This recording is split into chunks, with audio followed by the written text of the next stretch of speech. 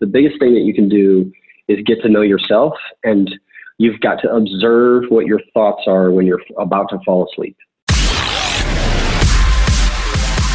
Welcome to the Seven Figure Flipping Podcast, where we take you behind the scenes of wholesaling and house flipping businesses. The systems and automation that we discuss will help you build a real business instead of another job for yourself. From beginners to those doing hundreds of thousands a year, we go deep into the details and strategies that are working today. And now your host, Bill Allen. Hey, everybody. Welcome to the Seven Figure Flipping Podcast. This is Bill Allen. And today, we're just coming off of an incredible interview with Gino Wickman. Obviously, the one and only Gino Wickman. He's influenced a lot of you guys as entrepreneurs with his book Traction and Rocket Fuel and all of the different books that they put out with EOS. And what I wanted to do was I wanted to take some time and dig into those traits. So Gino talked about the 6 traits of an entrepreneur. And in that definition of trait is like it's a genetically determined characteristic in you, right? So it's something that is deep inside of you. You either have those 6 traits or you don't, is what he talked about. So those 6 traits are visionary, passionate, problem solver, driven, risk taker, and responsible. And responsible being almost like that Jocko Willink extreme ownership concept, right? Responsible being taking responsibility. Not necessarily I'm just a responsible person, like I drive the speed limit. So visionary, passionate, problem solver, driven, risk taker, and responsible. And today is our first podcast that we're going to do. And we have 6 of these traits. And I just happen to have 6 of, in my opinion, the best entrepreneurs in the world on the board of directors for Seven Figure Flipping. So I reached out to each of them and said, hey, guys, you each have all 6 of these traits, guys and gal. Becca's one of them, obviously. You each have one of these traits, or you each have all 6 of these traits. But there's one of them in each of you that I see that really kind of like shines above the rest. And today we're going to start in order. We're going to talk about the visionary trait. And I think this is a huge one for entrepreneurs and business owners in like, where do you sit? And I brought in probably arguably the biggest visionary that I've ever met, and somebody who has a ton of vision, which I think you'll find out on this podcast. And you guys have heard him before, and you've been to Flip Hacking Live. You've seen him on stage. It's Adam Ray. Hey, Adam, how are you? Hey, I'm doing well. I'm quarantined, but I'm doing well. Well, yeah, so we're recording this on March 20th. So if you listen to it in the future, there's a lot of stuff going on, right? And I've kind of quarantined myself to my office today because my kids are home. It's a little crazy there, and there's no one here at our office. And I know Adam's in the same place at his office. So it's a little crazy right now, but we'll see where we are even when we air this podcast. So it'll be interesting to see. But before we get started, what I want to do is I want to read a quick paragraph from Gino's book, The Entrepreneurial Leap, that we went through on his podcast about visionary. So it's called about the first essential trait is a visionary. So I'm just going to read a quick paragraph and then we'll dive into it. Sound good? Sweet. Sounds great. This trait is measured by your ability to connect the dots, see the big picture, and envision the future. Visionary is defined as being imaginative, creative, inventive, ingenious, enterprising, and innovative. You're a dreamer. You have a 6th sense for resolving the problem you're focused on. Simply put, you have ideas. You have the intuitive ability to know how to make money and understand how economics work at a very high level. You have common sense, business sense, and street smarts. This is my favorite part right here. You're able to see around corners, and you have a future-oriented mindset. I love that. You're able to see around corners. And this is interesting. So, Adam, let me just start by asking you, like, does that describe you? Is this you? Tell me about it. Oh, it's a little eerie. But I know myself very well, too. So I start thinking about some of the bad things, too. Like, oh, yeah, that's me. And let's go a little bit further. It can also have its great qualities, just like every other trait, right? Every personality has, like, your biggest strength can also be your biggest weakness. And so, yes, absolutely. But there's so much more to that. Yeah. Well, I think let's dig into that. So I'd like to talk about the strengths first. We'll definitely talk about some, and I won't use it. I think the word weakness, we have to be careful using that. I think it's more like, what are some of the things that you have to be concerned with and be aware of if this is, because there could be a part where it actually could turn to a negative and actually pull you down. It's like, I don't know, any superpower that you have, right, can be used for good or evil. So we have to just Yes. figure out how to use it and how to really harness it. So like what? Yeah, I think we have to be aware of how it can be used for good and focus our energy on that. But it's self-awareness that helps you not slip into the bad side of a trade, I think. So. And I totally agree with what you said. You have to really know yourself. I think in all of this, like these next 6 episodes that we put on for all you that are listening should be defining, you should really be thinking about who you are. And the purpose of this, why I wanted to dig into it, because some of you may have listened to the podcast with Gino and said, I don't know if that's me. Like we rolled through each of these really quickly. So now we're going to dive deeper into each of these traits and say, is this you or is this not you? And if it's you, here's what you can do with it. And if it's not you, then what does that mean? Does that mean I can't start a real estate business? Does it mean I can't flip houses? Does it mean I can't be a wholesaler? What does it mean? So in each of these episodes that we do, what I want to make sure of is that you understand that each of these traits, there's something about it, and you could probably be at different levels in some of these. And I think this visionary one is a big one. There's a spectrum on this one for sure, where you have some people that can think, down the road, they can think maybe, they're at 10,000. I use aviation terms a lot. You're at 5,000 feet, 10,000 feet. Then there's those people that are at 30,000 feet that can see really far. And then there's the people who are on the moon. And then there's people like Adam who are on Mars, like so far, can see so far in the future, be this big visionary. And I think it's fantastic, but we also have to know, like we said in the beginning, how do you really focus this? So what are some things that you see that, if somebody brought this to you maybe before you knew a lot about yourself and who you were, what are some of the things that you think would trigger this visionary type trait for somebody to say, you know what, I think that is me? Like we named a couple of them: being innovative, seeing around corners, like seeing the future maybe a little bit before it happens, or being a couple steps ahead of people. But what are some things, maybe thinking back in your journey, some of the things that kind of alerted you to the fact that this is you? My parents gave me a very good piece of advice when I was a child. And my father was an Air Force pilot, performance flying, always trying to be the best of the best. And he just said, the biggest thing that you can do is get to know yourself, and you've got to observe what your thoughts are when you're about to fall asleep. Like, what does your mind drift to when you're trying to fall asleep, or when you just lay down? And since I can remember, I would dream about the future. I would dream about the future and the possibilities of what could come, based on, if I took this action, what would happen? If I took that action, what would happen? What if I did this or that? And I mean, it evolved from a very young age. And so the funny part of that is just connecting dots that other people don't see. Like, by the time I was 10, I was running a full-scale little business in our neighborhood, hiring kids to go get golf balls out of the streams, and then my sisters paying them to wash them, clean them up, and then I'd sit there and hawk golf balls on the side. I mean, and make $12,000 at 10 years old. So just weird. That's what I was dreaming about at a very young age.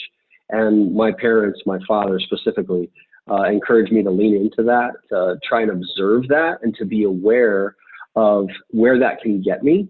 And it was not probably until I was in high school that I started actually learning how to take the first bit of information.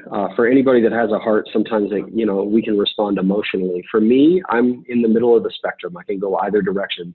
And so I had to realize that I need to observe my responses and my thoughts first, and then figure out how to respond and actually take action. And so that habit, that self-awareness, that visionary trait, I think has been there since the very, very beginning of my life. And so that's what I dream about every night. That's what I think about almost all the time, almost compulsively so. You want to talk about my thoughts on what's going to happen in the real estate market over a 25-year arc based on hypothetical unknowns, and how economics in different countries and globalization are going to affect, currency, inflation, and all that jazz, all of that. Yeah. It's interesting I feel like you had this quote that you just said, what do you think about as you drift asleep, from your dad? So I think your dad was a Canadian Air Force pilot. So he flew for the Snowbirds. So he was part of the Canadian Air Force, and he flew for the Snowbirds. He was the acrobatics number 9. So he'd fly straight at each other and do that. And I mean, just flew around the world, and I mean, just all kinds of performance stuff. He's always been, how can you be the best of the best? And just what do you dream about when you fall asleep? That's one of the best indicators if you can observe what your true nature and your personality is, because there's nobody involved in those thoughts as you're sitting there. It's just you. Where do you go? Where do you drift? And so that was the best piece of advice for me to learn who I am as a visionary. So Yeah, that's cool. I absolutely love that. I think that that's the same kind of stuff. I feel like I would always think about that stuff too. Like what's next? What's next? What's next? What's tomorrow? What's the next day? What's weeks from now? What's months from now? What's years from now? Like where do we go? And it's interesting because now it's gotten worse, I'll say, or I should say stronger over time. Sure. With me. I feel like this is the kind of stuff that keeps me up at night now sometimes, right? So when you said that, I was like, man, that sounds interesting, but now it's kind of the stuff that almost wakes me up at 3:30, and now I get to go in the office and start working, and because I just sometimes can't turn it off. So maybe one of the downsides of that is we're constantly operating so far in the future too that we're not we can't turn it off, or we can't even think in the we can miss moment. being present in the current moment sometimes even. Because Exactly. I'm thinking about, I mean, we're sitting there the other day and we're watching, a show, and a news flash comes on, and my son's playing in front of me, and I'm thinking about how's that going to impact our business in 15 years versus what's happening right in front of me. So I think, the double-edged sword of that is learning to build habits for myself with the feedback. So like we all have, I think the best way I can describe this is like vision has its great gift, right? Like I'm always preparing for the future. I feel like I'm usually not caught on my heels or flat-footed, but at the same time, it can be difficult to be present at the same time. And so it takes my willingness to hear feedback from my wife to say, hey, you need to practice presence with our children and actually figure out how to do that and build that in. And for some people, it comes very naturally. And for me, I have to consciously choose, hey, I'm going to be focused right now for the next hour on our kids, and then build that habit to be able to balance that trait. I'm maniacally thinking about the future almost like perpetually. So. Yeah, Gino in the same chapter talks about this visionary spectrum. So he basically talks about the fact that there's a spectrum. So from maybe 1 to 10 or however you want to rank it. But what he said is like, how much vision do you need? There's probably a lot of people saying, okay, well, I see Adam is somewhere on Mars. Maybe Bill's on the moon. Maybe I'm at 20,000 feet. Is that okay? Is that good enough? And he answers that in one specific way. So he says, there's kind of 3 factors in this when you look at a visionary and what they're able to do. And when you think of like Walt Disney and Elon Musk and some of these like visionaries, just like crazy, unbelievable visionaries, you see that these 3 things are redlined in what they're trying to do, which is a result. It needs this massive visionary who's at the top of the scale. And then depending on where you fall on this in the business that you want to build or what it is of these 3 questions can determine kind of where you're at. So this could be a good like litmus test for you if you're trying to determine if you have enough vision for where you're going. So these 3 things that he talks about is number 1, the type of industry. Number 2, growth aspirations. So how big do you want to get? Where do you want to go? And number 3 is the degree of market dynamics, meaning change, competition, complexity, those kind of things inside of that type of market dynamic. So I'd say for you, like if you want to build a company, so I remember showing up to my first mastermind meeting and Andy McFarland was there and Andy and Justin were there, and they were sitting there and they had businesses that were doing hundreds of houses a year, and they weren't working on them. They were present with us for the 3 days that we were there, and they never opened their computer or looked at their phone once. And their emails, like I was on Andy's buyers list, and his emails were coming to me. And the guy's sitting right there, and he's sending me an email. I'm like, who is doing this? And so I'm watching this, and I'm looking at the business that he has that's doing a couple $1 million. It seems unattainable to me. I've never seen anybody do something like that before, ever. And I wanted that. So I knew that this is the real estate industry. I knew these growth aspirations. I wanted a big business. I wanted to be sitting there like he was and making an impact on other people and not doing work in my business. And I know that there's a lot of change and competition and complexity, not necessarily a ton in our industry. People might complain about it, but look at like Look at like McDonald's or Disney or Amazon or like any of these other big companies that have competition. It's like pales in comparison to that, right? So we're somewhere on a scale that I think is to the like lower third of this when you compare it to, Tesla or Disney or some of these other companies that have like massive competition, massive complexity, huge growth aspirations. The industry is very competitive. So I think we fall somewhere that you don't necessarily have to have like Adam Ray type vision to build a business like we have. I think I've seen lots of people that aren't huge visionaries do a phenomenal job at this business. And sometimes some of the things that come up with a really high visionary become a potential like roadblock too. So those three things I thought it was interesting. Like, how much vision do you need? Thinking about those three things and breaking it down. Ideally, I want people to share this podcast with any entrepreneur. We're not just talking to real estate investors. We happen to be wholesaling and house flipping type businesses. But I mean, the podcast that I did with Gino and these next 6, they're for everybody. I think being an entrepreneur, it could be your kids. It could be like Adam when he was 10 selling golf balls. It could be me when I opened up like a little candy shop in front of my middle school, or I was selling baseball cards. I mean, I built a little, like, I couldn't afford the nice plexiglass. This is when baseball cards were big, guys. It was like in late 80s. Okay. So, and I couldn't afford the really nice glass ones that all the 30, 40-year-old guys that were at the card shows selling cards. So I made my own little plexiglass and little 2x4s, made my own, took them to the card show, and I was trading and selling cards, just making money and hustling.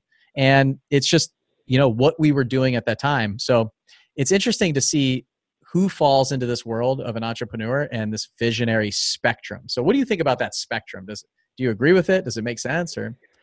Absolutely. So I got an entrepreneurship degree in college, and one of the people that I respect the most is one of my entrepreneurship professors. His name's Dr. Jeffrey Cornwall over at Belmont. And he used to say, like, you have to have these traits in your company, but like the visionary role doesn't even have to be the founder or the owner. Inside of that, like, you have to be able to understand it and then put somebody in place to do it. But often the person that has the action bias to be able to build a business is not always the same person that can grow one slowly and very steadily, right? Like, part of the volatility that I think we've seen in huge growth and huge portfolio stuff and different things have been great. But I think my staff has also seen quite a bit of whiplash in, I'm pivoting probably 6 times a day on where my thoughts are going with some of this stuff. I'm trying to be as productive as possible, and I've got 2 areas in my company that I'm responsible for. And I think there's a spectrum for everyone. It's a language almost, and it's, some people speak it at a level 1, some people speak it at a level 10. But don't count yourself out just because you're at a level 4. Don't compare somebody else's level 9 with your level 4. Just be honest and self-aware about your level 4 and what's going to get you to the next step. What's going to get your company to a level 5 in vision? And does that mean bringing somebody else along into the picture? And the great, great, great entrepreneurs are the ones that can see how they can put all of these traits together in a business and realize they don't have to fill them themselves. You find a good visionary that's up in the 7, 8 range, and you build a good relationship with them inside your business, and you just put a harness on them and just let them run. And a lot of times you're going to end up going really fast and going a lot further and seeing around corners and things that you never would have thought of. But it can be a benefit, but it also has its drawbacks too. So it's, for me, I know that my COO, Sarah Sabaka, man, you just talk to her about the whiplash that I give her, because twice a week I run in here and I'm the Tasmanian devil in the office, and I'm like, hey, we're going to do this now. We're going to go this way. And so the vision is great. And it also requires, I think, I've been humbled a couple of times with some big, massive mistakes that my action bias and vision in combination have created circumstances where I had to own and be 100%, 1000% responsible. Like, this happened, this fell apart, it's my fault, we moved too quickly, I pushed you into action instead of planning better. And And I have to own that. And then I also have to temper that within our own organization. So you'll notice I'm the highest visionary person in our company. I will outweigh probably everyone else in vision, but there's some other stuff that I need inside of what Gino was talking about with problem solver. I mean, I need somebody that's on a lower scale of the risk taker spectrum who can actually, pull me back a little bit and ask some better questions. And so I think I'm constantly trying to balance that right now as I've gotten into the middle stage of my career and understanding that it is great to have vision. It is wonderful. It also needs a really good specific team that's built for me to be able to maximize that trait. And if I don't take that into account on the way we're building our organization, then I'm either going to end up with people that are not like me and I don't understand why, or just like me, and I don't want that either. So self-awareness inside of that is, again, what I point back to a lot of it. So. Yeah, I took two things out of that. One is we need a filter. So a lot of times, like the visionary, if you look at Traction and EOS, it talks about this visionary integrator relationship and then the rest of the staff and team, right? So the visionary is somebody who has a bunch of ideas, maybe 10, 20, 100 ideas a day. And they don't have a filter. They're just kind of, the whiplash that Adam's talking about is go this way, no, go this way. Let's do this. No, let's do this. And in the same day, they might point the executor to 3 or 4 different directions. And they're like looking both ways, getting this whiplash, right? And not knowing which way to go or what to do. And because especially when the visionary is typically the owner or creator entrepreneur, because the entrepreneurs, when we're defining this, having that vision, they've got to be able to see what's possible, see a problem, and they see that they're coming up with a solution. They have the vision to see the solution that is not out there, it's not created, or they're going to make something better, refine something, those kind of things. And when that happens, it's usually the creator of the business. So when you look at it the other way, let's say we don't have vision and I'm just really good at making cupcakes and I'm a technician. If you ever read the book, The E-Myth, they talk about the technician, right? So I am good at making cupcakes. I may not be good at building and running a business and seeing the future of that. I just go, somebody says, hey, you're good at making cupcakes. Maybe you should open a cupcake shop.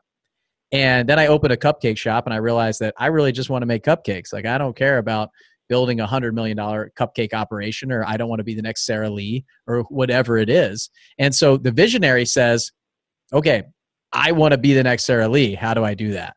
And maybe they are good at making cupcakes and they have that. So there's lots of different things. And so that filter, you need to have that filter on that visionary. And so in the beginning, when there's no filter, it's just you. You can only do damage to yourself. So you're doing the execution and the vision in the beginning. And then when you start bringing on a team, that's when you can start, I think a lot of the issues may start coming up. But I think a visionary even left on their own, a lot of times what you probably see is just, I start this business and then I'm going to start this business. I'm going to add this other business and then this one and then this one. And you don't have any longevity in any particular idea. Yeah, exactly. And you're just saying like, oh, it's a deal junkie is what I look at in the real estate world. I was that in the beginning. Yeah. I was like, oh yeah, I can do that. It's like, yes. Just saying yes to so many things. Because you don't have the filter. You don't have somebody saying, how are we going to do that? Because you don't care about the how. Like you care about like, just, I want to get there. I don't care. Like, don't tell me how we're going to get there, but I'm already there. Like I am already 20 years in the future. Just come meet me over there. So, and then the second part for me is the execution. So like somebody who can actually execute on all these ideas and vision and stuff. And you talked about your COO, Sarah, who I've met, who's fantastic. And so what we do is when we bring somebody in who can actually execute on it, they become the filter and the executor on a lot of these things that we have. Now, I think some of the issues that we find a lot of times is when you're the owner and you're the visionary and you're the one who's like, I want to get this done. I want to go this way. You got to have somebody who has a backbone that can be assertive and stand up to you and say, we can't do it. Whoa. Let's back up. How do you see us getting there? And that phrase, I can't even tell you how many times my wife and Sarah use that with me. Like, whoa, let's back up. Don't tell me about the how. I just want to be there. Like, can we just get there? And why aren't we? Actually, it's not even like, can we get there? It's like, why aren't we there yet? Yeah. Why aren't we already there? Like, we just had this conversation 5 minutes ago. Why is it not done? So we have to, like you said, be self-aware of this and start thinking about it. But as you listen to me and Adam talk, we're kind of like laughing about it because, and not because we think it's necessarily funny that people have to deal with us, but it's the fact that we have been through this so many times and have screwed it up so often. It's obvious that we've realized that we have to be self-aware of it, and we have to actually like sometimes limit and govern ourselves sometimes to what we say or think or do. Like I got 20 ideas right now just talking to him and writing it down on this iPad that I just bought that I'm like, I'm sitting here going, I'll tell you what, here's how you know you're a visionary. You're doing something and you're thinking about 3 other things. Like you can't even focus on what you're doing. You probably have the attention span of like a goldfish. It's even worse than a typical, human or American right now, but your attention span is so short. Somebody will be talking to you and you're trying to listen to the conversation that's going on like 2 people away because you heard something say real estate and you're just like, you're trying to pay attention to this person, but you're listening to that. For me, one big thing that I notice is, and it's always the time when I'm not necessarily doing anything else. And for me, it's when I'm in the shower and I'm like washing my hair or I only take I'm a military guy, so my showers are like 2 minutes. I'm in and out. But when for me, I start like daydreaming of like an idea, something pops in my head and I'm completely focused on that. I kind of come out of my haze and I go, did I wash my hair? I don't know. Is the shampoo bottle wet? I actually don't remember the last 3 minutes because I was completely zoned out thinking about this awesome idea. I have nowhere to write it down. It's always when I don't have my phone to write it in the notes or anywhere. And same thing, like I wake up and I might sit in bed for 10 minutes and just go, I got some great ideas. And then I walk out and they're gone. So if you are constantly coming up with ideas and you can't focus and you're distracted, ADD is a big one that a lot of people point to here, right? ADHD, all this stuff. Like if you've ever heard these things, like your teacher is actually upset with you because you can't focus on what you're doing. This is probably your visionary trait coming out, I would suspect. I was able to focus when I was little, but it's gotten worse. I think I'm moving up the spectrum as I hang out with you guys and spend more time with you. So that's amazing. Yeah, I mean, that is true. I mean, it's the attention span, I think. It's almost like you can get a hit of dopamine by getting excited about a new idea. And so you're thinking about a new idea. For me, last fall, I was sick and I was the doctors had me in bed for like 3 weeks solid. And by the time I was getting out of bed and starting to move around, my wife is like, please go back to work because you need a place to focus this. Because I had started like 16 different conversations. My team was running and we bought and wholesaled like 7 or 8 houses in that time frame. And I was just sitting there on there making offers on the MLS, closed 3 flips by myself that nobody knew about and expecting all this other stuff to happen. By the time I came out of that 3 weeks, I had 4 extra side projects, a couple of properties nobody knew about. And I went and spent $1 million of other people's money. And my wife's like, please just go back to work, get in your routine, focus your attention because you do so much better when you have that ability. So that's a visionary, I guess, or at least that's me. So yeah, we need some support. And everybody's a little bit different. So I feel like I've seen some of your personality profile and know you well enough to know that like, you can delegate things. You're easy to give them up. You'll hand them off. It's not necessarily like holding on to it and being that detail oriented person. And some of us have a little bit more of that detail side. So we can kind of hold people's hand a little bit longer. I know your profile and personality is more to the, here it is, get it done. I don't care how you do it. I'm out of here. I'm going to move on to the next thing. Whereas I can show them at least maybe step 1 and 2 of 10. And then there's some people who can, I think when visionary meets like detail and perfection, that's when you get this, what's the word I'm looking for? Like the people that wash their hands like 20 times in a row or OCD. Compulsive. Yeah, OCD. Yeah, obsessive compulsive. And so that's because you're kind of like, you got this drive and you got the vision, but then you're also this perfectionist. So it doesn't really match. So it's nice when you have a trait like you and you understand it, where you don't have all the detail orientation, but you have the vision. So you're not in a analysis paralysis all the time. You're not constantly obsessing over things to make sure it's perfect. And you have the need to win, and also the perfection and detail is not there. So you're okay with stuff, you'll get it a certain amount of the way, and then the team can take it the rest. And I think when you know that, you've got to build the right team around yourself based on who you are. And I think, my team looks dramatically different than your team. Oh, for sure. Because you have that detail. You have that's always competing for, you can see the vision. And if you were going to do it, you know exactly how you would do it most efficiently and effectively. And so that perfection can get hooked onto the vision sometimes. But you've been very self-aware about that too, and had to communicate through that, specifically with Nate, right? There's just so much going on that you've forced yourself to learn to give up that control and perfection. How have you done that? Well, I'd say it was hard in the beginning. Like at the very beginning, I think when you don't actually know what it's like to hire somebody, you don't know what it's like to bring somebody in. You actually don't know what you're looking for, and you don't know yourself that well either. I had no idea about this in the very beginning. So I was just basically building and I always kind of went with my gut in the beginning.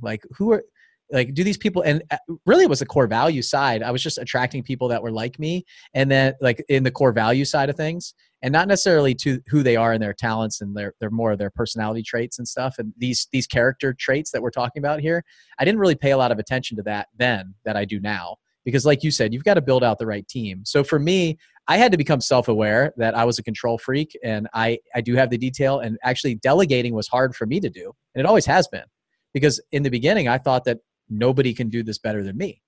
And not everybody thinks like that. Some people are like, please take this, do it. And just don't tell me about it. Just tell me when it's done. And I wasn't that. I wasn't always the person who would want to look over your shoulder while you're doing it, but I'm going to check your work. And that's the difference that I struggled with, is that I always kind of want to go in and make sure that it was done the way that I want it done. And I wouldn't micromanage you while you were doing it, but I might do it. I might make a couple changes after you send it to me. And so that's something that I had to fight a lot. And what I realized is I would rather be, at this point in my real estate company in Blackjack, I would rather be operating with a profile like yours, where I didn't have to be involved and I could delegate and not be detailed, because where I'm able to scratch my itches over here in Seven Figure Flipping, where I am more involved and I could spend my time there. So without this, I would be jumping back in that business and causing problems.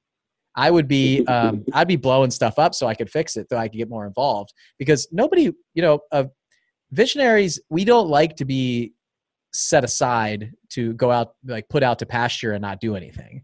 So we're going to find something to do. If it's not there, it's going to be somewhere else. So, this is why most of these folks have, 10 companies, 20 companies, 100 companies. There's some of these guys that have 50, 60 companies, and that's what they do. And they're really good at, because they're good at creating things. They're not good at necessarily finishing things. It's like, here, I created this mess. It's going to be great. I can see it. I guess 10 years from now, I know what it's going to be. Can you just take care of this for me while I go over here and create something else? So that's what I watch you do it. I've watched myself do it. I've watched a lot of people do it. And I think that's one of the concerns if you're really high on the spectrum of the visionary spectrum, that you just have to be self-aware. And I think, it's pretty obvious that you are. It's pretty obvious that I am. And hopefully everybody that's listening, they see where they are on all this. And it's okay to be low. And you just have to see, like Adam said, which I thought was interesting. If you're a 4 on there, you can get your company to a 4. And then if you probably don't even want to get it past a 4, and that's okay. But if for some reason you do, and you want to grow something a little bit bigger, you want to be involved in something that's bigger, you might need some help getting it to a 6 or an 8. And as long as you realize that, I think the problem comes when you don't have the vision, but you try to get it to a place that you just can't see. Like you don't necessarily know how to get it there. You just can't see it. So it's not something that you're necessarily inclined to do. So I think most of the people that are 4s and they want to run a business are probably going to run it at that level, and that's okay. But I think the biggest concern that I have inside of our mastermind group is when you have somebody who's a 3 or a 4, it's not as big of a visionary, and they try to emulate that 8 or 10 right out of the gate. And what they do is they just overspend. They just don't see it. they can't move as fast maybe and adapt and adjust and problem solve as quick and do some of these other things, or be willing to take all the risks that somebody would be that's at that level. And then next thing you know, they're struggling because they're trying to do too much too fast. And I've seen it a few times. And not necessarily because usually it's the bigger visionaries that try to go too big too fast, and they can see it, but everybody gets like blown away in their wake along the way. And then they come out and go, well, what happened? I mean, I saw it and we just didn't get there. Yeah, it's the execution on the detail side and trying to because I think one of the challenges and the downsides of vision is realizing that I do not have a realistic sense of scope of work, like how much energy, how much effort, how much people, manpower, resources. I'm pretty good with money, but the people, the time, the communication, how do we roll this out? Like I do not have when I first started out, especially, I can see it. So why can't we get there? I have these other holes. What happens with a visionary when they come in the group, I've seen it quite a few times, is they'll ramp up super fast, but they didn't slow down to realize, oh, there's some of these other holes here of execution, communication, scope, and capacity. And they didn't have the self-awareness to know that about themselves yet. And for me, I've done this long enough to know I have no touch with reality on how long something is going to take to do, because I move at 1,000 miles an hour and I do 28 things at once, and people don't get how I can do so much. That's my grid, right? That's my grid for how everyone else should be. And the process of leadership, I think, is a process of self-awareness, learning what it is that you need, and then learning to ask for it and be honest about it. That is the perpetual journey. And as I keep going through that, I'm getting deeper and deeper into the fact that, why can't we do that flip in a week? That used to be my conversation with contractors. Well, yeah, I would negotiate them down to the last penny, and to make sure that we weren't overpaying from that standpoint, because I'm driven and aggressive, but I didn't give them the space, the realistic understanding, because all I was focused was on the vision. So I think people who don't know themselves very well, who want to build a business very fast, often will miss those holes. And what they're missing is a hole in themselves to be able to communicate, delegate in a way that their team can actually follow, and they're not just dragging people behind them. So, and then you have the other end of the spectrum, somebody that's a 2 on vision, and you need to have conversations with other visionaries that are 4, 6, and 8. And then craft your own vision of what that's going to look like. So there is such a thing in my entrepreneurship professor's opinion as borrowed vision. You can borrow, that's what we're shortcutting, right? We're shortcutting, and you paid for Andy's vision of what Andy's business could look like, but you still had to do the work and tailor it to you.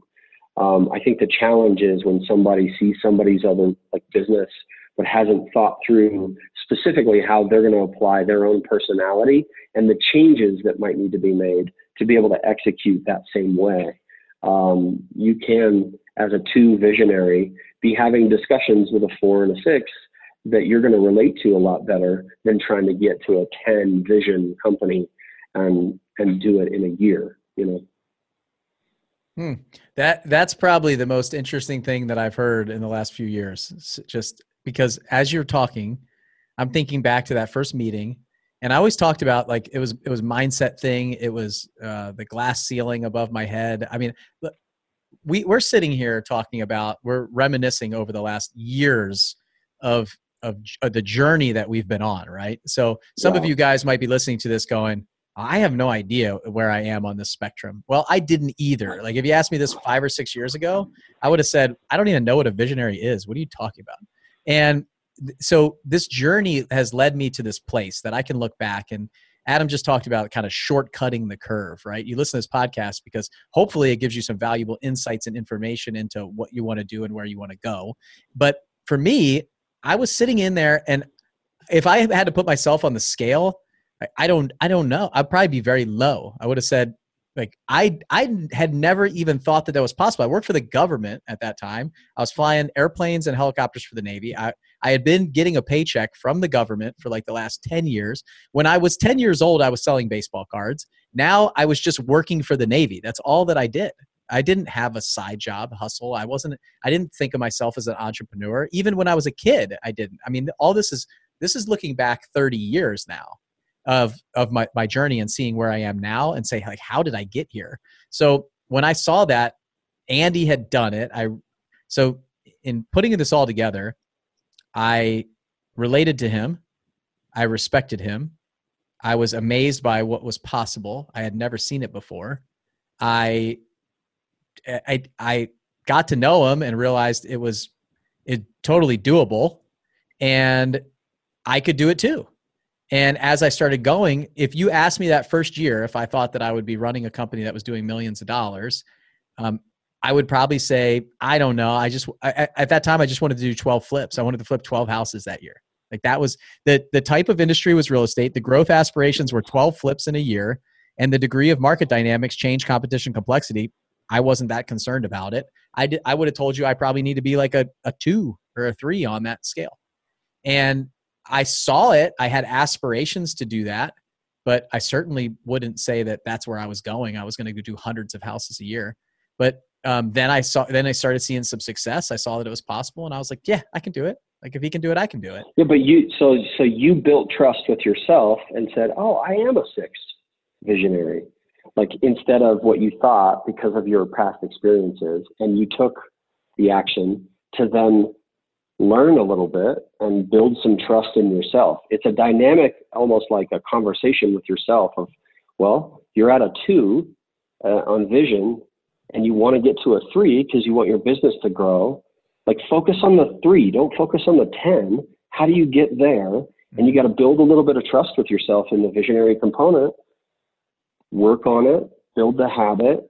I mean, and then it grows and grows, but you're going to bolt on other pieces, but it's a journey of trust and building trust, and you're going to break trust with yourself when you go and do something and it doesn't work out too. Like but it's a dynamic conversation of where you're starting and where you want to end up. And I think the worst thing that people can do is count themselves out because they see an 8 visionary and they're a 2, and it's a very, very long chasm between the 2. Well, no, there might be a very significant need in the market for a company and an operator that can have the stability and consistency of a 2. And if you want to grow that, you've got to do that and build trust with yourself, take an action, find a result, analyze it, take another action, and in all of these areas, right? I mean, I think that's the journey. It's really interesting to watch all of us over the last 5 years. Oh yeah, for sure. And I think the most compelling thing here for me is that I was a visionary, but I had no idea almost. And that's kind of the big takeaway for me was somebody listening to this who's done nothing, who has a full-time job and is interested in real estate and listening to this podcast, or maybe super ADD and has been told that they're crazy their whole life. You are not broken. There's an entrepreneurial world that is waiting for you. Yeah. It's come to our EA meetings, our entrepreneurial anonymous meetings. Yeah, come on over to these meetings. And I think the key here is it's like we got to take some action to figure out if this is our path or not. And so I think because without that, I probably would have been this like pent up visionary and entrepreneur inside that just was never let out of the cage. Right. And so what would happen if the true entrepreneurs were never allowed to or encouraged or kind of forced out of their shell to go do the things that they do? The cool thing now, as I dig into like working with entrepreneurs and feeling like one and being part of this club, is that the world does not change without us. And we are the future of innovation, of change, of inventions, of everything that happens is so cool that it takes that 1% of the population to make these changes. And if you had like the bigger vision, like go if you see something or you want to do something, go after it. Like there is a way to make that happen. Go do it. A lot of us sometimes are just a little bit too scared or not unsure, or it's not the norm, or we don't have the support from our family or our friends or any of these things. And we're different than everybody else. So that's what I love about our meetings. Like when we come together and when we spend time together, whether it's even just a Zoom call or our in-person meetings or Flip Hacking Live in October, it's just a bunch of crazy entrepreneurs getting in one room, and we're all the same. We're all talking about the same stuff. You're like, these are my people. Like this is where I can spend time. This is where I don't feel isolated. I feel like I'm part of a tribe and a crew, and other people are just like, there's people that are crazier here than me. Like this guy is thinking bigger than me. We're all a little bit crazy. Yeah. This is great. but crazy becomes the norm there, right? So like now we just feel normal. And when we go home, we feel like, am I the only one who like can't pay attention to this movie right now? Because I'm thinking about 50 different, and that comment that guy just made gave me an idea for another business. like why aren't we doing this?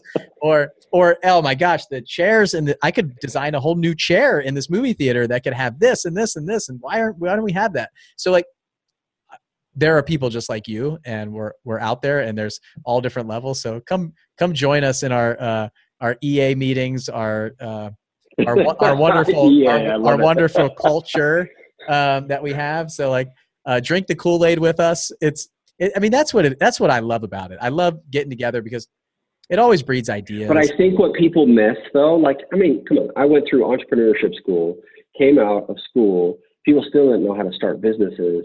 But like the hardest thing to do is to do this journey alone. The most helpful thing is to do this journey in community and to realize that there is no perfection. There's no such thing as perfection. And to find a group of people that you relate to, and you can say on a bad day, hey, Bill, I just got my clock cleaned on this thing. What would you like? Just talk me off the ledge. That's the language that we use on the board sometimes of like, talk me off the ledge. I'm feeling like firing this person. This is what happened. Like it's a rough road. And I don't think people were meant to do it alone. I think what people try to do is they try and emulate somebody else without getting in a community that's headed that direction.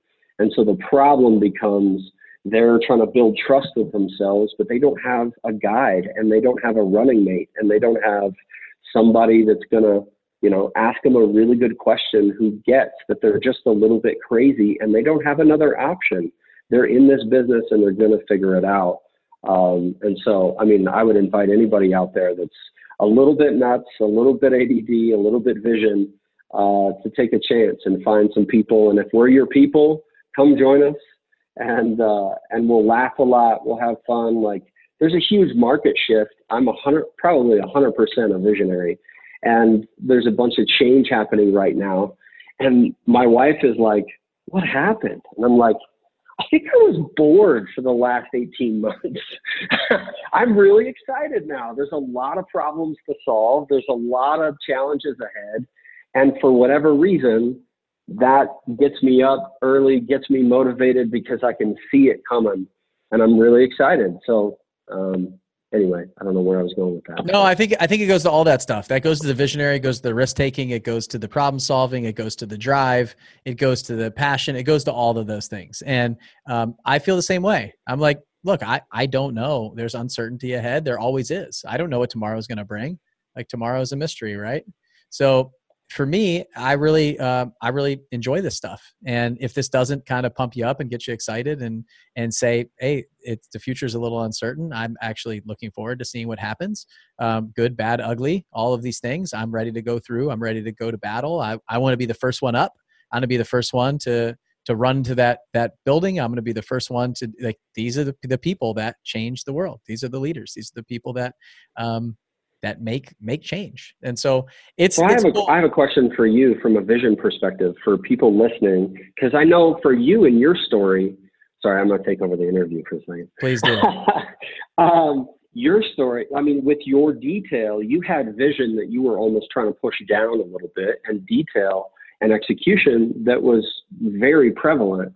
And I remember discussions about 2 years ago, 2.5, when you were going on board with Justin at the time to be the COO, that you were trying to push down your vision because there was somebody else in the company that had some vision that was running.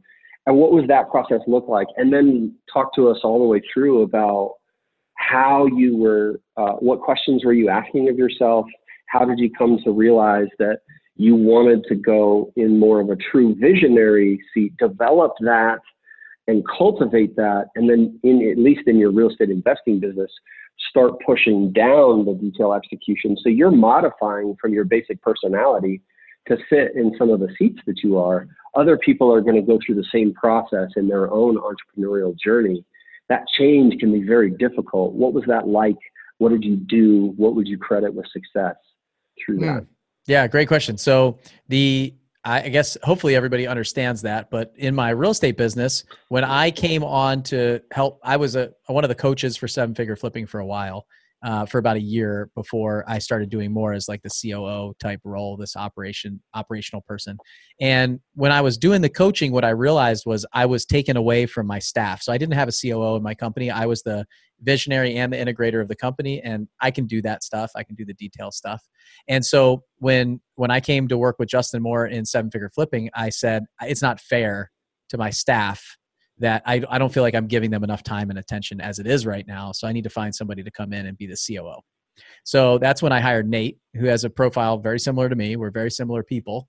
His vision, he doesn't have as much vision as me. He's like one rung down, which I think is a good fit when you bring somebody in. If you're going to be the visionary and you're going to sit in that seat, you shouldn't bring somebody in as your integrator or COO or whatever you want to call it that has more vision than you. That's going to be trouble. And then when I went over to work with Justin, I was used to running my own company and making my own decisions. And so now I had a visionary who was like, I was his filter, right? So I was the filter of that visionary. Fortunately for me, his profile, he's a very big visionary like you. So he's on Mars with you. And if I'm on the moon, I think he's on Pluto. Yeah, well, I don't know. I haven't worked for you. I've worked for him, but some of the things that you do remind me a lot of the things that he was doing. I'm sure. So it was a challenge to with somebody who has that much vision. When you can't see where they want to go, especially with the detail side that I have. A lot of times it's hard. It's hard to, and I didn't necessarily realize this until after I bought the company. So now looking back, I know a lot of the things that were challenging for me that I didn't really see were challenging for me because I was used to, and then, so let me move back a little bit. Nate took over my real estate company and was the COO there. When I unplugged from that and I was able to remove myself from that completely, it felt good. And when I started seeing what it was like to not have to be detail oriented and do all those things, it was kind of nice to be able to do that. And so what I did was, I think it was an easy modification for me because I was able to do a lot of the detailed stuff that I actually like doing, and more of that's a creative outlet for me, is the detailed stuff, like the turning of the dials and running the numbers and seeing the economics. I like the economics of the numbers. And so when I moved over to the 7-figure flipping company with Justin, I struggled a little bit because he has like no detail at all, and more vision than me. So when it comes to that, and I'm a visionary too. Like I see where I want to go and where he wants to go, and we're going to two different places. It's really hard when you're used to owning your own business and running your own business, and to be the one calling the shots, to have to move your vision like to where you're going and to line it up with somebody else. So that was the struggle that I had, was like really lining up to see where he wanted to go and just saying, okay, I'm willing to go there, even though, and this is looking back, like now I've made changes to where I want to go with the company and what I want to do, which were a little bit different than where we were going together. So that was the struggle that I see now, and that was what was holding me back, I think, and not really like unlocking my potential, because I was having to realign everything with where somebody else wants to go in their vision. So if you are a visionary, like you probably don't work that well with others. Like if you're a big visionary, you probably are not interested in letting other people tell you where you should go. You want to go wherever you want to go. And so when that happens, it can become a little bit of a conflict, and I don't think you'll hit your true potential until you really like unlock what's available. And so I remember when Justin and I came up with an agreement for the company, I could not sleep for almost a month. I couldn't sleep, and I wrote like 40 pages of notes. I love this iPad, by the way. I was able to have my assistant scan all the notes, and I uploaded them into this iPad now that I have them all here. And they're not just sheets of paper, but it's like 40 pages of paper of like new programs I wanted to start, new direction that we wanted to go, what I wanted to do with Flip Hacking Live and all of our events and our mastermind members and some of the like the pricing and updates, and the vision just came pouring out. completely. And that's what kind of woke me up to the fact that I wouldn't say that like sandbagging is the right term, but I just didn't feel like I was like, my potential just wasn't being utilized the way that it should. And it's probably just because I didn't even feel that way while I was doing it. While I was the COO and running it, I was just like, yeah, okay, I can do this. But when that happened, I feel like it just unlocked a whole nother world, which was so exciting. Like I was so pumped up with it. You guys can probably hear it on the podcast. If you came to the event at Flip Hacking Live last October in 2019, you probably saw it. I'm so much more passionate for some reason now that I'm able to take this where I want to go. And I think as a visionary, that's it. Like, that's how you get fulfilled, is that you take like true ownership of what you're doing. You're driving the bus. It's your ideas. You can see and now, the people that are working with me here are struggling to keep up with where I want to go. I'm like, when we have this done, why aren't we there? And honestly, like, I'm definitely not as high of a visionary as a lot of people, but that side of the business, you asked, like modifying and things like that. Like, I have actually gotten a lot better at being the true visionary than the detail stuff now. The detail stuff now that I'm used to not doing it, it's I can get stuff like 70% of the way, but there's people that are a lot better than me that can take it all the way to the goal line. So that's how I feel. I actually am filled up by doing the bigger things than the detail stuff. Like the day-to-day stuff is tough now, and you can't really go back to that. You can't go back. Yeah. I'd say the one thing that I've seen that I'll recommend for any visionary that's listening is the issue that I have. And Nate and I talk about this a lot, and Adam talked about it a little bit, is you talked about your team, like building your team around you and who you are. And so if you're at that place where even if you're not there now, you have to realize this, that the right person, people ask me all the time, like, I want to hire a COO. Can I use your ad? I'm like, no, we don't have an ad. It's like, who are you? What do you need? We created an entire event that we did just based on this, but building your team around you is really, really important. Like my lead manager is not going to look like your lead manager. Probably my COO is definitely not going to look like your COO. My salespeople might not look like your salespeople. It's like who you build the team around it's like a living organism, what your company looks like. And and when somebody moves out of there, it can affect the entire team dynamic. Not just like one of your salespeople leaves, it could affect the kind of salesperson you might need to bring in next. So it can be a bit of a domino effect, but you really have to understand who you are and who your people are to understand kind of how you're going to build it out. So the COO thing is the biggest one. Like the person who's going to run your company, it's got like a yin and a yang. You've got to figure out what your puzzle piece looks like that fits to you. And that goes for that person and a lot of your team. So what I noticed is when like Nate and I fit really well together, but when he came in, the other people that we had on the team didn't fit well with me and Nate now. They fit fine with me, but they didn't necessarily fit with us. So the problem that we have with being visionaries like that is, number one, we just want the answer. Like, just give me the solution and I'll keep going. No, I don't even want the answer. I just want the result. Yeah, I just want it done. The big thing with the COO thing is like the visionary just wants, like, I just want the COO. Like, just tell me what the answer is. I'll find that person. We'll just go. We'll make it happen, and it'll be fine. And a lot of times now when we give direction to our staff, we tell them, you want the result, like you give them the result. And this is the biggest issue that I have, is we show them the goal line, we show them the finish line, but we don't show them any steps along the way. And they're not visionaries, or they can't see it. They can't see past step 2, and you want them to do through step 10, but you're only telling them the goal line and the finish line.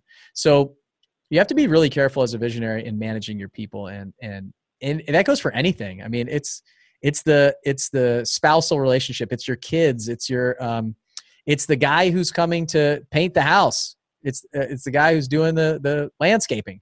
You're like, yeah, I just want it to look good. Like, you just, the detail side of things, you just don't worry about. And then when it's done, you go, well, that's not what I wanted.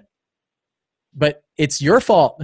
It is your fault. So everything is 100% our fault. So for me, I really have to slow down. I have to take a step back and I have to say, okay, like, did I give enough information here?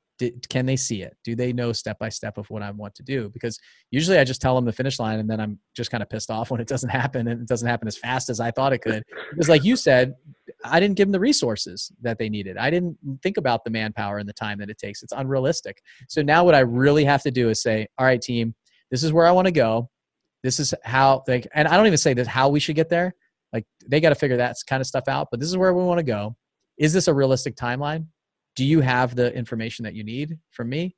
Do you have the resources? If there's any barriers along the way, do you see them now? If you don't see them, when you see them, let me help you resolve them. And just constant feedback loop, because what it was before is that thing done yet? Like, what? Okay, no, that's wrong. Like, they did all the work. They got to the finish line and I'm like, you guys ran in the other direction. So now it's more touching base with them throughout the period. So that's the biggest kind of like gotcha and lesson learned that I've had over the past few years, is really just realizing that there's different types of people out there that think differently, act differently, but they're all needed. They're all great fits, and you just got to put your puzzle together with the right people in the right way. So, yeah. You know, Gino talks about, he's got one chapter of kind of what do you do if you don't have the visionary trait? And so right here, he says, it's a very short chapter with visionary, by the way. It just says, it means you said it, you won't be able to connect the dots and see the big picture. So if you have all the other traits and not this one, you'll probably make a great salesperson, is what he says. So salesperson make a lot of money with your passion, problem-solving skills, strong work ethic, ability to take risks, and sense of responsibility.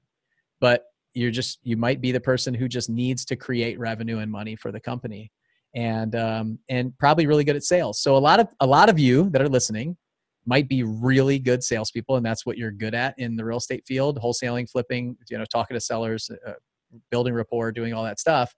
But if you don't have this vision, maybe that's a great place for you. So a lot of areas, that's the technician that moves into a business owner and says, I hate owning this business. This isn't what I thought, because now I have to do all this other junk. And you just don't have the vision. So they go back to doing what they did before as a technician. So I'd encourage the E-Myth is a phenomenal book too, about this kind of concept of, do you have the vision? Are you just the technician, or are you the business owner and leader? And, I just hired a guy like that who's actually coming on to do sales. So for the longest time, I mean, I know that in my company, nobody does it quite like me, blah, blah, blah. I'm the best, yada, yada, yada. There's the ego of a visionary. And yeah, I do have historically the best closing rate. But then when I would hire people that were like me, we would have conflict in how we do it, and how they would do it, how I wanted to do it, how their results versus my results. And so the last couple of times, as we've been bringing people in, we're really conscious of how the vision trait is going to affect their long-term longevity and their happiness, completely their happiness in working with us for the long term. Because that high vision trait, I love it. It's also not going to, if we put 10 of those in a company, they're going to rip the whole company apart if they haven't come together as a team. So I think you're absolutely right. And that's the challenge. I think people do get in and they're like, hey, what's the answer to hiring a sales rep? Well, it's it's the right person that's self-motivated, that has enough vision to see it, but not too much that they want to do it on their own, that works well with your personality. And you've also developed the hiring skill to weed out, just the gut feelings and stuff like that, to be able to actually get into some of the deeper stuff. And then how are you going to lead them over the next year? All of that is subjectively going to contribute to whether it's successful or not. So there's not a formula. And there's not this is the one size that fits all, but it's maturing in the process of understanding yourself and how to break apart, how that's going to impact the team. And then you can say, I'm going to start and I'm going to test by trying to find this kind of person. So when I bring them on, they're going to complement in such and such a way. And then I broke trust with myself because they failed. So now I learned a lesson, and now I got to do it again and again and again. And that's the fortitude that in any entrepreneurial situation, I think that people have to develop. And so the biggest thing I can say about like the uncertainty in market shifts, like this was expected. Everybody expected it. We didn't know when or where it would come from, but I've been doing work on myself in fortitude, resilience, positivity, habits, building my physical health. I went vegan last year almost, basically, and all these different things that like, I'm ready. I'm ready because I know I've built the resilience. And I also know that I don't have everything figured out. And just because I can see options and solutions doesn't mean that I'm going to be able to get there by myself. I need a lot of other people if I'm actually going to build a business. Yeah. So. And there's I think the biggest tip that I can give you guys as we kind of close this out is if you're building out a team, like and you're small and you're new, like you've got to hire people that have some vision. Yeah. In the beginning, you have to. If you're hiring people that don't have any vision, you're going to be casting the vision, holding their hand through everything. So, but the one caveat that I'll say to that is be careful hiring somebody that has more vision than you in the beginning. Correct. Until you're ready for that. So right now in Blackjack, nobody has more vision than me in that company. Like they don't. And Nate and I are very close, and he's able to, and if I wanted to completely blow that thing up and go, well, I don't know. He's got some, we're starting to get to the point where they are competing for, like they want to go really big. And I was sitting in our last quarterly meeting going, whoa, like I wouldn't even talk this big. So it's interesting to start watching it develop. And I'm totally behind him. But if I didn't have it wasn't the visionary that I was, I'd be like, whoa, pump the brakes, guys. We're definitely not doing that. And then my team would just start getting beat down. They wouldn't be fulfilled. They wouldn't be enjoying it. And if they don't have enough vision, then, we'd have to be pulling them along all the time. So think about that when you're growing your company in the beginning. You'll find you might even look at your staff right now and go, I was wondering why this person just takes so much work. I have to tell them what to do all the time. I have to give them feedback. They're constantly asking for direction. They don't understand what I'm talking about or what I'm asking them to do. And I have to baby them and I have to hold their hand. It's probably because they just can't see the future. They're down in the grass when you're up at 10,000, 20,000, 30,000 feet. So think about that when you're kind of hiring and interviewing people, and just kind of ask them what they think about. Ask them what they dream about. Ask them what they want to do in the future. Ask them what that looks like. They're like, I don't know. I just want to get a paycheck. I can't even actually think about tomorrow. I really just want to get through today. So it's interesting to start thinking about that as you start building a team and understanding who you are. But hopefully you guys got the understanding what a visionary is. I think it's pretty obvious. If you just listen to us talk for an hour, then it's pretty obvious how much vision these two people have. So like, what are you thinking about? Where do you fit on the scale? And you might be that like closet visionary that it just needs to, be helped, and you need to take some action. You need to jump. You need to go do something. You need to get out of your comfort level and go try it. And the biggest thing I'll say is this is a journey along the way. So we're looking back 5 years, 10 years, 20 years, even 30 years, and seeing the path that we went on. But just like Adam said, the only way that I could even have this conversation now is if I jumped in the beginning. So like I had to go, I had this kind of like dream to do it. I wanted to do it. And I didn't just say that I wanted to do it. And I knew I wasn't going to be, 70 years old saying, oh, I wish I tried out real estate. Like, it just seems like could have been such a great journey. Like I just said, I'm going to go do it. I'm going to go check it out. I'm going to see if I like it. I'm going to see if it's for me. And fortunately it was. And for some of you, everybody watching you in the podcast, it's been perfection the whole time with no sleepless nights and no, struggle and uncertainty, right? No. Yeah, of course. No, I mean, you'll hear, I'm not going to be the person who paints it all with the perfect paintbrush, right? And tells you that everything's roses, butterflies, and rainbows and things. So, and it should be obvious on here. I mean, I shared my 2019 year in review, and that certainly wasn't perfect. It was far from it. And my 2020 word was clarity, and I'm still trying to get clear on where we're going this year. So there's lots of things that I've failed dozens and dozens, if not hundreds of times. And I love it now. Every time I do, it's just one step closer to a win. So it's just the way that we think and the way that we act. And I'm a totally different person than I was 5 years ago. And I thank all the people that have, been on this journey with me. And there's thousands and thousands of people inside this community that are here still, that aren't here anymore, that have, input something in me, that have, whether it was what to do or what not to do. And it's just been great to go on this journey. And I'm so excited about the next 10, 20, 30 years of it. Obviously doing life with you, Adam, and the rest of the board members and everybody else that's in our community, that will come into our community, that's going to come to our event in October in Orlando at Flip Packing Live, that is just going to listen to the podcast and reach out or just say, hey, I love what you're doing. Leaves a review. Any of those people, we do this because I love it. I love to entertain. I like to build this content. I love to have these conversations because I'm taking notes just like you guys.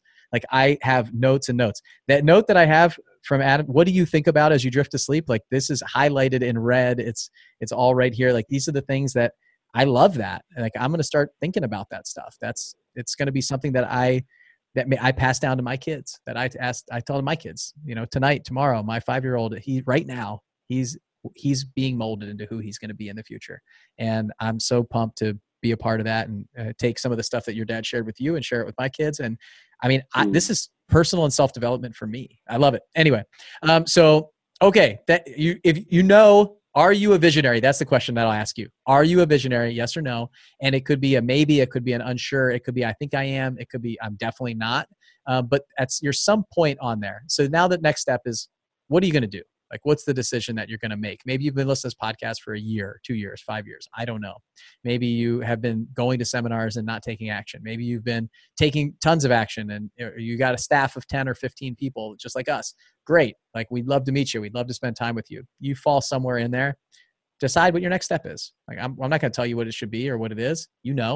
And obviously we have a ton of resources for you guys with everything that's going on. We're trying to roll out some awesome videos for you guys, some training, some different things that you can use. Because I think this is the time to learn about wholesaling, to learn about flipping, to jump in, to become part of a group, not to feel isolated, all of those things that we talked about.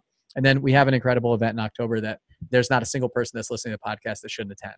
You should go to flippackinglive.com right now. You should buy your tickets before we start raising the price up, and you should commit to doing something. And that's it. October 15th through the 17th. Come join us. That's an event. Adam will be speaking there. All these guys that you hear over the next 6 podcasts are going to be speaking there. And it's just going to be, it's an event like no other. So we have an awesome community. We have a great culture. We're all helping each other right now get through all the uncertainty and everything that's happening. This is the insurance policy that I love that I have. So I'm excited about it. So now's the time. Now's the chance to build trust with yourself. After listening to this podcast, make one decision to take action in one way, whether that's buying a ticket or something else, and then do it. Whether you succeed or you fail, when you take the action, celebrate it. And that is a success, I think. Awesome. Adam, thank you so much for sharing your vision on this podcast with us. And I think we need to create the Entrepreneurs Anonymous organization. All right, we'll get working on that. Another organization to start and lead. That's it. It's I love it. All right, man. Hey, it was good spending time with you. I learned a lot. I'm thankful for you and everything that you do for us in the community, for all of the time that you spend with us, the go-giver that you are to all of our mastermind members. I mean, it's amazing. The cruise was so awesome to have you on. The feedback was incredible about how you're impacting everybody, and I really appreciate it. And being a mentor for me. One of the greatest pleasures of my life is getting to participate and learn in this group. So awesome. Philip, thanks for hanging out with us, guys. And again, if you want to get a ticket, Flip Packing Live, go to flippackinglive.com, October 15th through the 17th in Orlando, Florida. I'll make sure Disney World's open because I have a ton of plans at Disney World right after that event. So it's going to be a fun event. I can't wait. Too. I'm pumped about it, and I can't wait to see you again soon, Adam. All right. You too, buddy. Bye, man. See ya.